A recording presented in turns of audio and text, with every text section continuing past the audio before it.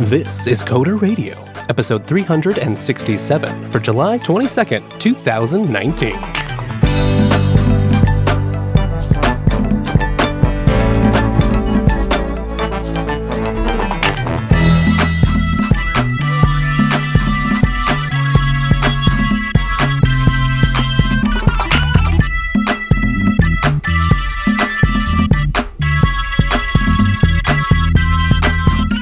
Hello, everybody, and welcome to Coder Radio, Jupiter Broadcasting's weekly talk show that takes a pragmatic look at the art and business, software development, and related technologies. My name is Wes, and I'm very pleased to be joined by the one, the only, Mr. Michael Dominic. Welcome to the show, Mike. Hello, Wes. How have you been? Oh my, I'm doing great. It's going to be somewhere in the 80s today out here in the Pacific Northwest, and, well, that makes most people freak out, but there's been a heat wave in the U.S., so we're all sitting pretty cool over here. How are you doing over in the swamplands of Florida? I am good. I actually just got back from a trip. I've been traveling since 4 a.m., so it's great. But, yeah, I am back in the swamp where I belong. That says everything I need to know about you, Mr. Dominic, because you showed up here nevertheless, and I think we've all been there. We know how terrible travel can be.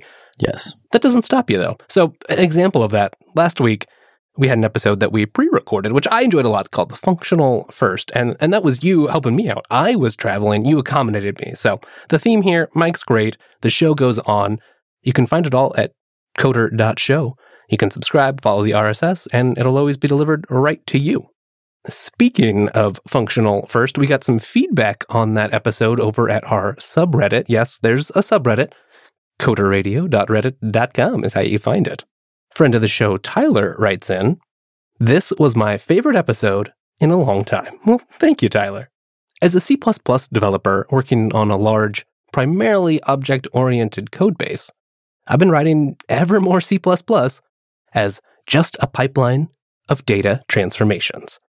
As you guys mentioned, you can get a lot of benefit, even in an OO situation, from wrapping a functional core, so to speak, up in an object package. Tyler goes further and actually recommends 2 talks that really changed the way he thought about some of this stuff. And the first one is one I've seen and really love and should have linked in the last episode, so you'll find it in the show notes for this episode. And that's Gary Bernhardt's talk, Functional Core Imperative Shell. And I think that's just a great name, and it kind of describes a lot of the idea. Yes, you have to have side effects. Yes, you have to do imperative, mutable stuff, but that can all live at the edges, and you can have a core of nicely defined peer functions, and that talk goes a long way to explaining all of that stuff I was rambling on about last week. If you're interested in C++ stuff, he also recommends one more link, which is Postmodern Immutable Data Structures, which talks about how some of this stuff works in the C++ world. Yeah, I think one of the key things, the key takeaways we were trying to get through to people was, in terms of like dipping into functional programming, you don't have to drink the Kool-Aid and go full, Haskell or F# or Clojure or whatever. You can take some of the concepts and the methodologies, or the strategies rather, and implement them and use them in, again, in this case, C++, right? Yeah, and I really appreciated your inputs on that episode for that reason. Because, I get to use some languages. I choose to use languages when I can that make it a little easier to be functional first. But, you're actually selling software to real people who don't care about the technical details, right? They just want a product from you that works. And you just got to make it happen in whatever language it already exists. Yeah, it's they don't really care about it at all, to be honest with you. All right, well, if you guys want to send us feedback like Tyler did, and we would love that. We always appreciate feedback at the Coder Radio program. We don't always have time to read all of it on air, but we do read all of it. We take your links, your suggestions, your criticisms all to heart. Coder.show/contact is the easiest way to get in touch. Now, of course, you can also find us on Twitter, and, well, I follow you, Mike. That's my admission for the day. I noticed you tweeting about something I didn't really expect, and I'm sorry if that's a judgment call that is maybe misplaced, but you were tweeting about Emacs the other day. Yes, I was. So, little known fun fact, my first editor I used professionally was in fact Emacs. or I should say, semi-professionally. And then I got a job, and the guy was, let's just say, not neutral on the Vim Emacs war in favor of Vim, and literally did not allow Emacs. Like not at all, just not even to enter the building. Like if you were on the team, you used Vim. Wow, that's obviously I've seen things like that for more complete development environments. If it's like, okay, well, we all use IntelliJ on the team and we've configured our environment and we keep all the stuff in source control. I get that, and I mean that could work for Vim too, but it's a little unusual. Yeah, it's interesting. So I've been kind of looking at Emacs again, just to say, like, it's always been just an itch I've wanted to scratch. And you actually sent me a link to something called Spacemacs, which is pretty interesting. Can you go into a little bit of what is this versus, let's say, proper GNU Emacs, or maybe vanilla GNU Emacs is more fair? Well, if you weren't lucky enough to kind of grow up with Emacs and experience learning how to use it, how to write a little bit of eLisp, how to configure things, well, it's pretty foreign as an environment in 2019, especially if you're coming from something like IntelliJ or VS Code. Spacemacs is it's an Emacs distribution, I guess. It focuses on the evil layer, the Vim emulation. So as a Vim user myself, I thought that was great. They basically just ship you like a very nicely configured Emacs right out of the box. And I should be clear, if you're an Emacs user, power user, someone who knows what they're doing and has their own Emacs file, okay, maybe this isn't for you. You've already figured that out. But when I was trying to learn and kind of play with Emacs a little bit, one of the driving reasons was playing with Clojure, and Emacs, being a Lispy sort of environment, that's where a lot of the best plugins were. But I didn't know Emacs from the back of my hand whatsoever. Thankfully, Spacemacs was there for me and made it easy to install all the plugins I wanted, and comes with a nice dark theme right out of the gate.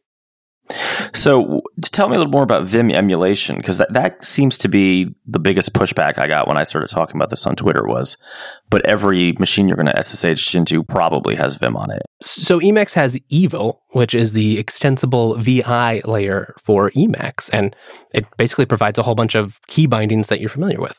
Wait, it's called Evil? That's amazing. The free software community generates some of the best names, I've just got to say.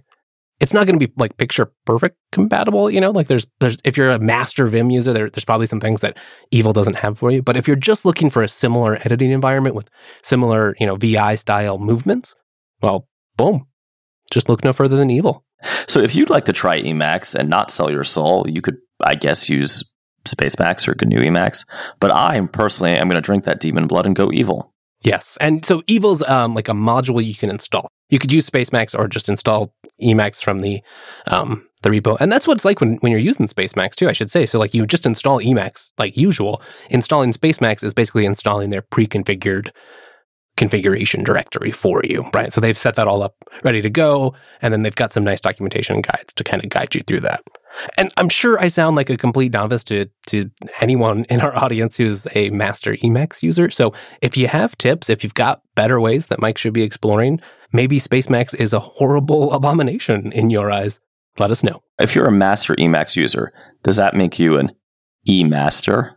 Oh, I think it does. I am kind of curious. Like, what are you using on the day-to-day? What's your preferred IDE? Do you like a text editor, or you want something more full-featured? Where do you fall on that spectrum? Yeah, I am pretty deep into the JetBrains toolchain, although I have been leaning on VS Code a little more, which is why I'm like, well, maybe I could go back to like Emacs or Vim. It's funny because the more and more I'm thinking, I can't decide if I still like the big heavy IDEs or not, because there is something just like very nice about, being on a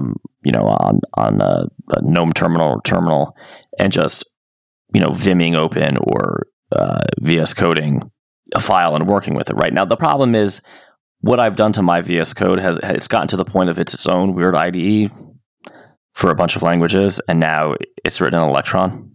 Yeah, it sure is. I mean, I will say, as an Electron app, VS Code's one of the snappier ones out there. I think it's one of the best, right? This is probably going to be a failed experiment, and I'm just going to go back to, insert JetBrains tools here, only because I've been using them a long time, right? They have RubyMine, they have RubyMine and PyCharm are kind of the two I use a lot. I occasionally use CLion, although I find that one a little less polished than the others. That's one of the ones I have not actually tried. Yeah, well, it's just because there's like such a wide variety of C and C++ out there that I think when I last used it, C-Line wasn't exactly as mature as, say, a RubyMine or obviously IntelliJ, their Cadillac Java IDE I use anytime I'm doing Java. Cadillac is probably the best term. I don't know about you, but I think I've met developers who couldn't run Java C on the command line to save their lives. Yes. I have to say I kind of hate Gradle without IntelliJ, so there is that. Even though now it is less crappy and just like, what is it? Gradle build, Gradle install, whatever. Yeah, you're right. So does that mean you're like a comfortable VI style key bindings user? Yeah, I'm pretty comfortable with Vim bindings. I do use them occasionally. Like my RubyMine is set up with Vim bindings, which is, of course, imperfect, right? But I'm not sure that I need everything I'm getting with the full IDE, right? And some of it's kind of obnoxious. RubyMine's a bad example because I actually think that's one of the better ones. I'm interested in that. So let's circle back after you're done. Sure. Like Project Rider, which is their, and I'm only saying JetBrains stuff because I predominantly work in their tools, is their .NET IDE. For some reason, in one of the more recent updates, I think it is the last one, they suggest a change that violates the Visual Studio style guide. So if you make the change it suggests, because it thinks you're violating the style, and then you open it in Visual Studio proper, Visual Studio complains. And it's like the dumbest thing about casing. And I know people are going to write in, well, you can change that and have your own style guide. I do like to keep it just to .NET Core's default style guide for obvious reasons. Sure. So that's like mildly annoying to me, and it seems like it was just a decision that got made. Again, I think that is a tool that's going to get better, but it is one, I think it is actually their newest implementation of their IntelliJ platform. And it's particularly on Linux, it can be rough if you're trying to do Xamarin.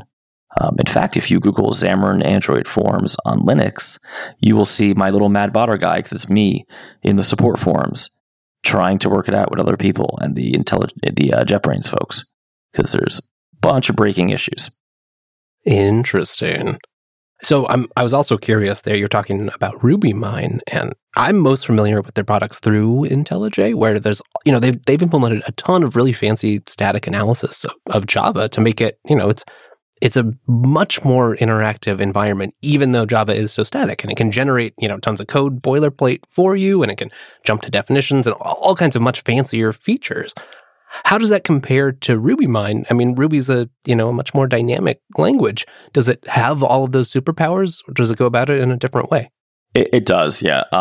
So we can do some pretty advanced refactorings. And the one dirty thing about like Ruby developers, particularly Rails developers, is Ruby is a nice dynamic language that everybody uses hardcore linters for to basically enforce style and a bunch of rules. I'll give you an example. The most common one is something called the Rubocop, which I'll link in the show notes. Oh, I am familiar with Rubocop, my friend. We've waged a few battles back and forth in my day. It goes too far into what I would consider like opinion, right? Like so every time, let's take this tangent. Every time Ruby comes out with a new like one-line way to do something, the maintainers of Rubocop, just like something happens to them and they feel like that has to be the correct way to do it. And then it complains constantly at me that I'm not using the new fanciness. Which if you have code bases that are relatively, a couple years old, that can happen quite a lot. And if you're OCD like me and want to get rid of all those warnings, yeah. RubyMine has its own linter for Ruby, and it is much more basically the one of the accepted Ruby style guides. And it's I think it's a pretty reasonable accommodation to what an experienced Ruby developer would say is the, accepted style, where Rubocop is, I don't know, I feel like it's the Apple of linters, and it's like pushing you forward, right? It's trying to get you to like update everything. So RubyMine, it's easy to have the benefits of a linter, especially as you say in a dynamic environment, but it's not the same sort of, with Rubocop, you either got to do a lot of kind of careful tuning sometimes, or make sure you only stick to the stable releases, and you might have to do some work integrated into a project. But maybe with RubyMine, you can kind of just start using it, get the benefits, and not have to make dramatic changes across your team. Yeah, I mean, the one big advantage of Rubocop, though, because it does go so far into stylistic things, you could basically just make it your company style guide and say, we all use Rubocop and warnings are not acceptable, so that you don't have different styles in the same code base. But that assumes like a greenfield project. Yeah, that makes sense, right? And maybe you probably integrated it into your CI system, so it'll warn you as you go through it. Yeah, well, you can actually integrate it into VS Code, in particular in Atom. So, and actually, I think there's a plugin for RubyMine for Rubocop if you want to go that way. I'm sensing a Coder Radio Future special here, which is Mike pimps your Ruby setup, because I wouldn't mind it, and I bet there's some audience members who wouldn't mind it either. All right, here's the key: spinning rims. Ooh, shiny. You know what else I bet is pretty shiny, Mr. Dominic? Not that you have one, but if you did, well, it'd probably be your Tinder profile, and it would brag about your Leet IDE setup, no doubt. I saw some news I wanted to ask you about as, the app developer that you are. Tinder has now joined the growing backlash against App Store taxes by bypassing Google Play, right? So instead of going through Google Play, using the credit card stuff, paying that 30% tax, Tinder has joined companies like Spotify and Netflix and saying, hey, give us your credit card, we'll bill you directly. What's happening here, Mike? And is this a sign that something's going to have to finally change in the industry? Or are these just the big players who can do it, using their muscle and getting away with it? I think both of those things are true, right? I mean, I don't want to use the word railing, but I guess railing is technically true, for years about how 30% for small businesses like myself is just too much money. And in the past, I think it was a weaker argument than it is today, because it just does not cost that much to host individual apps anymore. And, credit card processing with things like Gumroad, which is where I used to sell my Mac apps. And frankly, Stripe's API is awesome and very affordable to use.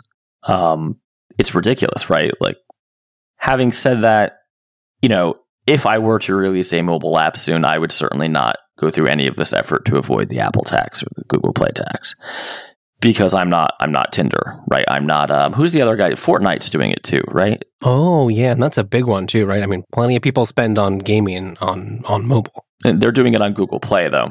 And they're like, when it's millions of dollars, that 30%, I definitely see where they're coming from. I do wonder, and I'm sure they'll never tell us, classic like startup business development thing, right? This is the business part. The harder you make it for someone to purchase something in an app, every dialog box, every field you require them to fill out, peel off some percentage of your purchasers. Right. If I can just hit pay, give you money right now through Google that I've already set up, that's a lot easier. And we're all sick of entering credit card details. Right, which is like the primary advantage of the App Store in-app purchase system, which is why, like, if I were to release, say, an iPad app, it would absolutely use Apple's IAP. I would love to know what the leakage rate is, right, for Tinder. Like, let's just play numbers. 20,000 people a month. I don't use Tinder. I'm married, so I have no idea. Do you know how it works? What do you buy in Tinder? A lot of those dating apps, it's premium plans, right? So you get some base feature amount, but if you want to say, you swiped left on someone, you said you weren't interested, but you messed that up and you want the ability to go back and undo it, well, pay $5 a month and then you can. Right. So it's like a LinkedIn premium account almost. Exactly. Okay. Well, what LinkedIn does in this case actually is I think it's slightly cheaper if you buy it on the website, but I think for Sales Navigator or something. But yeah, I would love to see like if out of 20,000 people they would normally close via IAP, 15 or 10 or whatever, what is the new number going to be forcing them to go to the website and enter their credit card and do it that way? That is a great question. What do you think the right number is, right? I mean, does Google should get some cut maybe for enabling the platform and providing a whole bunch of APIs and stuff and payment systems? And if 30 too much is unreasonable, I mean, should it be some sort of sliding scale or just a lower flat rate? It currently is a sliding scale, right? So if you do a subscription model and it's the annual one, on the second year, it's 15% now. The problem is, and what I've seen, particularly like I'm on a quest, and we could talk about this in another show, for a very specific iPad app that I want when I travel. And if I can't find it, I'm just going to write it because I keep needing the same thing every trip. But this is an app you would really just buy and not subscribe to, right? I'll just, use an example, like podcast players, all the big ones now, are making you subscribe to your podcast app, which coming from at least my position of like having been a more traditional Mac developer in the past makes no sense at all to me. Right. We've entered this era of everything must be a subscription service. And for something that makes sense and you want like continual revenue with the presumption that improvements will be coming to the product. But for a lot of things, you're like, I just want to buy a hammer. I have it. I need to do this one thing with it. If you never update it again, that's fine. Give me the hammer. I'll give you $10. Yeah. Like I am, this is Mike's tangent. I had to buy Office for somebody, for a relative this past week. Because, they're older. They didn't know. They couldn't do it. They needed a hammer. I went to the store to buy Office, to Best Buy. A physical store. Like you got away from your computer, you found your keys, you got your wallet, you got in the car, you drove to the store, then you walked down the aisle and located the physical boxed version of the software. Is that what you're saying? No, because there was no boxed version. Wow. So you were just left looking like an idiot asking, do you have software here? You know what it is? It's just a key code. It's just a code, a license key. That's all it is. You're buying it looks like a gift card. And the best is the salesman was killing himself to get me to buy Office 365 instead of the traditional, small business, whatever it is, home business license. I stuck to my guns. Even when installing the standalone perpetual whatever year Office, it still required you to sign in with a Microsoft account. Then after you had just spent $200 and something on this license, it tried to hit you up to sign up for Office 365 anyway. Of course it does. It's ridiculous. Can't you just buy Excel? It's just crazy to me, but I, as a Linux user, I appreciate some aspects of Office 365 just for letting me operate in that environment in a nice way. But you're right. Like, it was one thing when these were additional models, like, oh yeah, or if it makes more sense for you, here's this other way to use our products and pay for it. Great, fine. It does feel like they're just trying to deprecate the you buy software and come close to kind of even something like own it anymore. It might be a figment of our past imaginations. Exactly. So I'll put the question to you. What do you think the right number ought to be for the App Store percentage? Yeah, that's a good question. I don't think that I have a hard number to say. How do you value the platform, right? Like, how do we make a good accounting of all the services that are provided? Because, obviously, it's someone they just get to say, right? Like, it's their platform. Well, and we should actually know Spotify and a few other companies are suing because of this very issue. Right. So we may see. When it's a healthy environment, when there are enough options, when they're actually making good investments, then a slightly higher fee would make a little more sense to me. If it's just sort of a monopoly tax, you have to play on our game and we have a store you have to use, so here you go, pay us money now. That feels a little bit worse and doesn't really help the end user very much. And the side of it that is a little weird is like, just because I mentioned Spotify, where you are now competing with the platform vendor who you rely on, and they are taxing you 30% to compete with them. That's where I think it almost gets weird. In a way, I kind of don't care as much as I used to about the 30% cut. I just almost feel like if you are in the business of being a platform vendor, you should not also be an application or service vendor, which I know is never going to happen. But you see what I'm saying? Like the temptation to screw over your competitors is just a little too juicy, in my opinion. Yeah, you're right. There are some weird, maybe even perverse incentives at play here. So, all right, there's another topic I wanted to pick your brain about, and there's, I think, another set of perverse incentives at play. You brought this up in our off-show production chat, and that's the recent little Twitter storm over 10x engineers. What's going on, Mike, and what's a 10x engineer? Oh, that's a great question. So what's going on is some startup guy whose name I don't recall, but it's kind of not super important for the story. Shekhar Khurana. Founders, if you ever come across this rare breed of engineers, grab them. If you have a 10x engineer as part of your first few engineers, you increase the odds of your startup success significantly. So first off, I don't know if I'm a 10x engineer, but if you are a startup founder and you see me and you just grab me, I might punch you. So just bad advice. Yeah, I mean, 2019, you got to get consent now.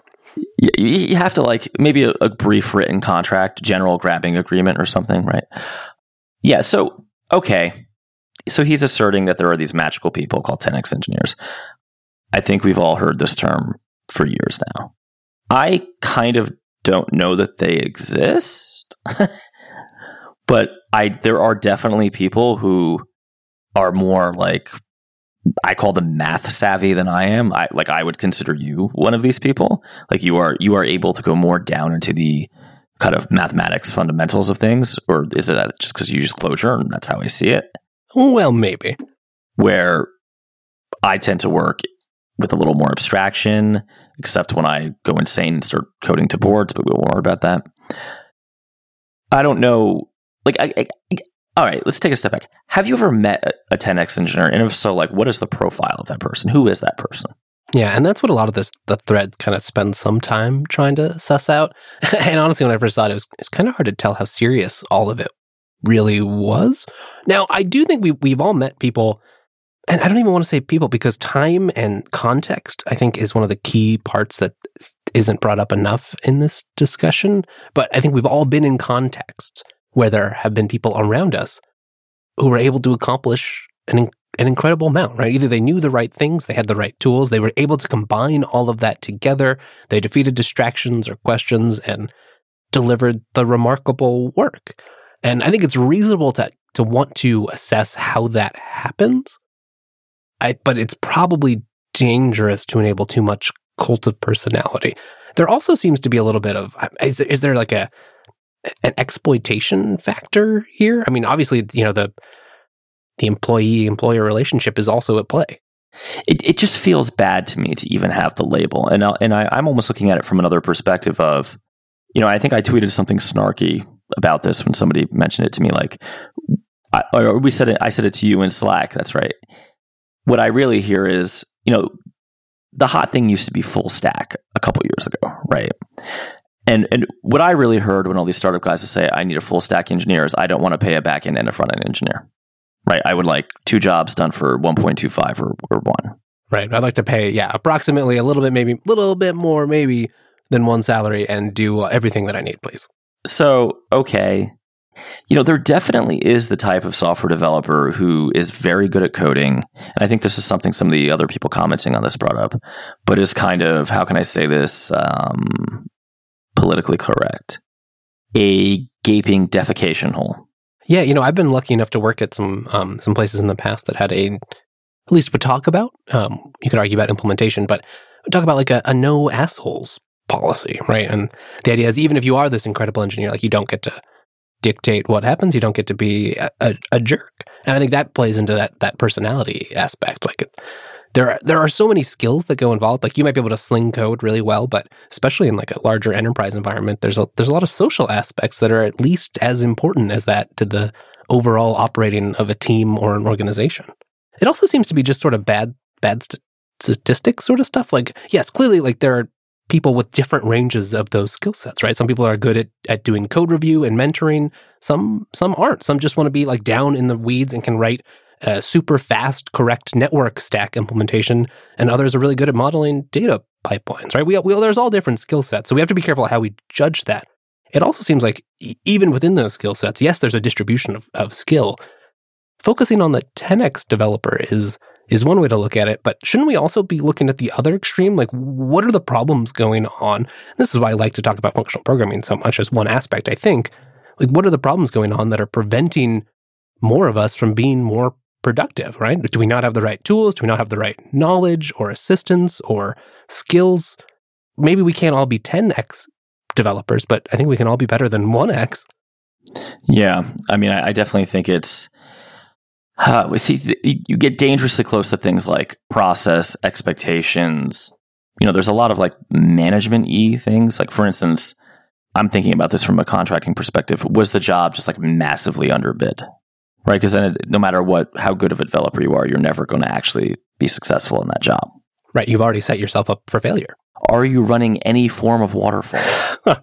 it's just not possible, at least for as long as I've been doing this, to actually have a customer who upfront knows everything they want. And then once you have a waterfall, and what I really mean, so waterfall, I mean fixed bid, you're just going to end up in a fight because you do have to get paid for your work, but they may decide that they want something different, right? And you're always doing this hostage negotiation, which is why you should do agile hourly contracts all the time. It ends up being cheaper for the customer, less stress for you.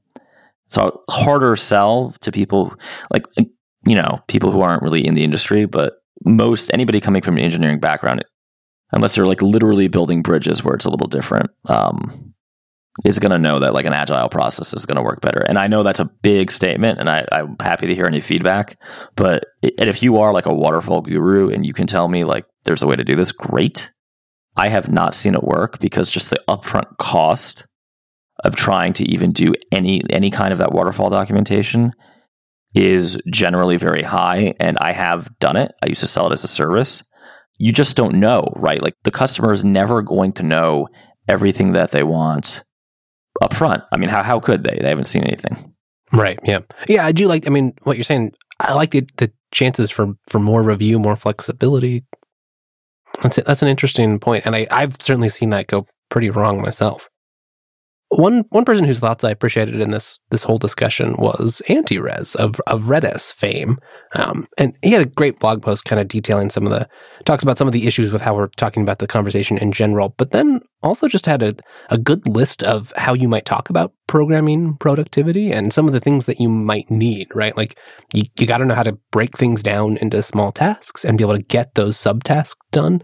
And so an example might be for you, Mike, right? Like if you've made Rails apps, web servers, web sort of backend apps, worked with databases a whole bunch, that means there's a whole list of subtasks that are just cached for you, right? You're like, oh, okay, I need another REST endpoint. No problem. Let me just bang that out in an hour or two and it'll be done. But if you're coming from a different world, you're moving from the embedded environment, say, that's a lot to figure out for the first time. Yeah, I will say there are signs of good, or let's say above average developers, right? Like having a toolbox of scripts, or like, I guess in the world of Docker, container configuration files that you just have pre-ready to go and that you reliably use, right? Yeah, I can't tell you how many times I've set up Rails and Doku and Postgres, right? Like, seriously. I must have done it hundreds of times by now. Even in OpenSUSE twice. Even in OpenSUSE. Yeah, he's got some other good points that are definitely worth checking out. Things like not chasing perfectionism and making sure you keep simplicity in mind. Dear audience, I'm sure you probably have some thoughts on this whole discussion, debate, and maybe some thoughts about what you value when trying to assess your fellow coders out there. If you do, please let us know. We'd love to hear it. coder.show/contact. Mike, you've had a long day. I think that means we should take this moment to wrap up today's episode. If they want more of you, though, especially sleep-deprived Mike, because he can be fun, well, you're also on Twitter, right? What's your handle again? @Dominuco, but I will try not to be fun today.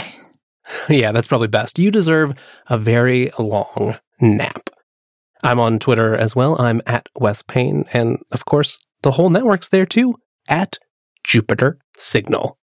If you want to subscribe to the show, well, that's just coder.show/RSS for our direct RSS feed. And you can go to coder.show to find all the links for everything else you might want, including our back catalog, show notes for any particular episode, and links to just about everything else. If you want to check out other great Jupiter Broadcasting productions, just head on over to jupiterbroadcasting.com. Thank you all for joining us. We'll see you right back here next week.